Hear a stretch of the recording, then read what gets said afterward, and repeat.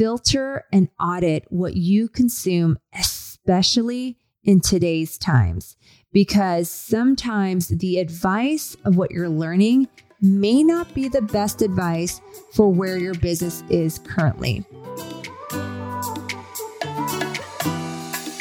So the question is, how do entrepreneurs, thought leaders, and experts scale to create a massive business, all while having fun and impacting lives? Welcome to The Raquel Show. I'm your host, Raquel Quinnett, business coach, real estate entrepreneur, investor, wife, and sports mom. This podcast will give you real quick tips, strategies, tools, and inspire you to help you play bigger in business and in life. Are you ready? Let's grow to the next level.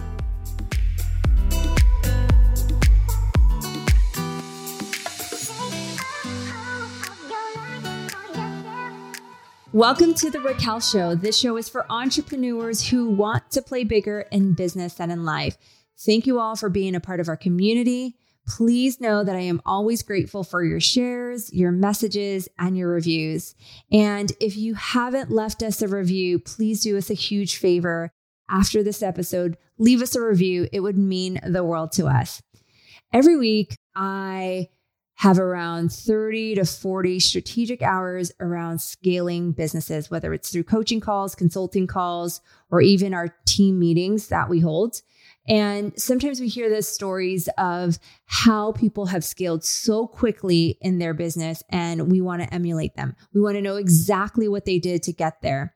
And scaling a business isn't always exciting, and it isn't always a walk in the park. Sometimes what we're looking and comparing our business to somebody else's business is not always apples to apples or oranges to oranges. So let me ask you, have you ever went to a conference and learned something and put it in your business and it didn't quite get the results? It's because there are different variables that could impact that tactic or strategy. So my advice is filter and audit what you consume, especially in today's times, because sometimes the advice of what you're learning may not be the best advice for where your business is currently. And in today's episode, I want to break down 5 things that stop you from scaling your business. Number 1, too many things you're doing and not the right focus. The most common challenge for entrepreneurs, even sometimes myself, and one of the most difficult ones to solve. When you become a business owner and you reach a certain level of success, your next thought typically is, how do I double my revenue? How do I scale? So we try different things. We chase shiny objects. We start to think we need to put more services. We need to create more offers, or we need to add a different division or install a different lead generation method, which can start to complicate things in our business. And we start to wonder, why is my business not growing at the same speed or as fast as it did when I first started, or last year, or even last quarter, and so on? And guess what? It starts to test our patience. Number 2 is control, the need to control everything. And when you understand that you have to give to grow is when things in your world start to unlock.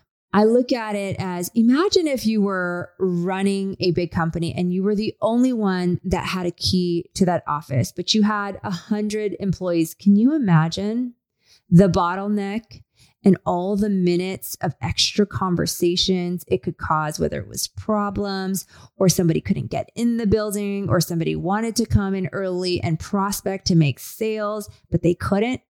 You wouldn't be able to grow if you were the only one that had the key.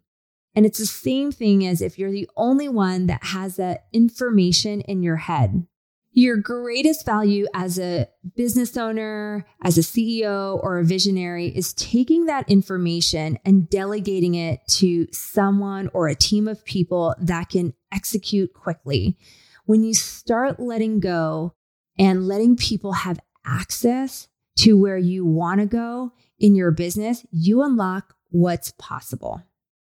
Number 3, Hiring the wrong people because you are in pain, or hiring on likability versus skill set and expertise. As you start to scale, your current team members or employees will need to adapt to learn new skills, learn how to think about the business, learn how to problem solve some of the issues you're having so you don't keep getting the job back. Hiring the wrong people by not having a process could slow your growth. Sometimes not everyone on your current team will continue to grow with you to the next level. When you are a startup or even getting to your first 100K, your assistant role looks different when you're looking to get to 1 million or even 3 million, because your assistant no longer waits for you to give them tasks. They aren't just making an SOP or improving a system. When you've got big goals that you're trying to get to, that multiple 7, you understand that we can't do what we did last year. We can't do what we did last quarter sometimes, or we can't even do what we did last month if we're not hitting our goals, because you've got to pivot faster. Why? Because you're tracking more data. And in your multiple 7, they're looking for ways to help your vision come alive. And they know that revenue focus is the first, because it gives us options.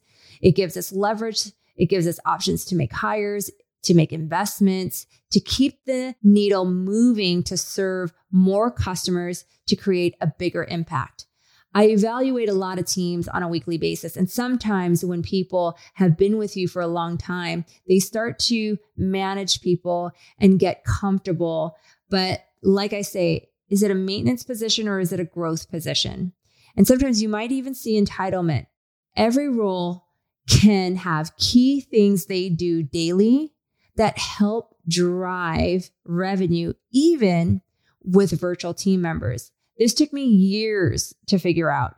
And once you scale different companies, both on your own and for others, you start to see patterns even quicker of where having people in the wrong seat or not being clear on the roles creates the lack of results in your business.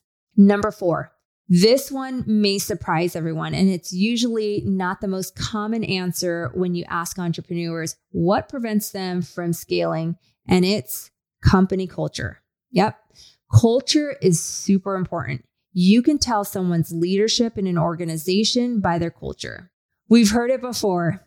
Everything rises and falls on leadership. When you have no mission, no core values in your company, it's really hard to hire and even fire people. Usually you can let somebody go because they're out of culture. For example, if teamwork is something your company or your business values and you have a deadline and it's not getting done, or there's still things that need to be done and people clock out at the end of their day or the end of their shift, leaving it to a few team members or even one person or even back to the CEO, owner, or visionary, teamwork is not something everyone values. Teamwork is only valued sometimes. Can you imagine if you were in a relationship where values were only honored part-time? How would you feel? Could you imagine the added stress or trust factors that could rise when values are honored part-time? So think about that. Culture is important and can stop you from growing when you don't have those values in place. Number 5 is one of the most common things I see, and it's not holding people accountable, not following up on things, not holding people to the results they expect, or even worse, people in the organization not understanding what's expected of them in the role. If I were to ask your team members what a level 10 for their role was, that meant like knocking it out of the park, and what maybe a 4 was, could they define it? Typically, we don't hold people accountable is because we don't set clear expectations, which makes it difficult for our team to understand what success looks like. Sometimes it can be that holding people accountable is uncomfortable because you're calling somebody out on poor performance when really it's feedback. Sometimes I see people struggle with accountability because they want people to like them. And when things are unclear, it becomes gray and we can waste lots of minutes, efficiency, and add stress to the team and the business. Remember, accountability is just a framework, a way of operating, and it creates cadence in the business. Accountability is ownership. And as leaders and owners, we are responsible for the success of our team members. Great leaders raise other great leaders and get out of their way. And sometimes we have to inspect what we expect, because that rarely goes away in a business that continues to scale. So I want to pause and have you reflect on your business. If I were to ask you, what do you think in your business is preventing you from getting to the next level? Create the awareness, number one, and look for ways to solve it. And then ask, who in my world, or who do I need to be connected with that can help me with this? And create a plan that you can measure so you can continue to move your business forward. If you're looking to scale your business, or you're looking to partner with someone to go faster or build a bigger world, there are several opportunities in my network, and I would love to connect with you. Send me a DM on IG at It's Raquel Q, or go to www.letsplaybigger.com. Thank you all for hanging out with me today. Until our next episode, don't forget to play bigger, and make sure you subscribe to our podcast so you don't miss an episode. Thank you for listening to this episode and hanging out with me today. If you're loving The Raquel Show and you've gotten value from it for your business or your life, please don't forget to hit the follow button so you never miss an episode. I'd love to connect with you further, so text me at www.textraquel.com and send me a message. You'll be added to our VIP list for updates and special events we're hosting for our community. I look forward to hanging out with you on the next episode.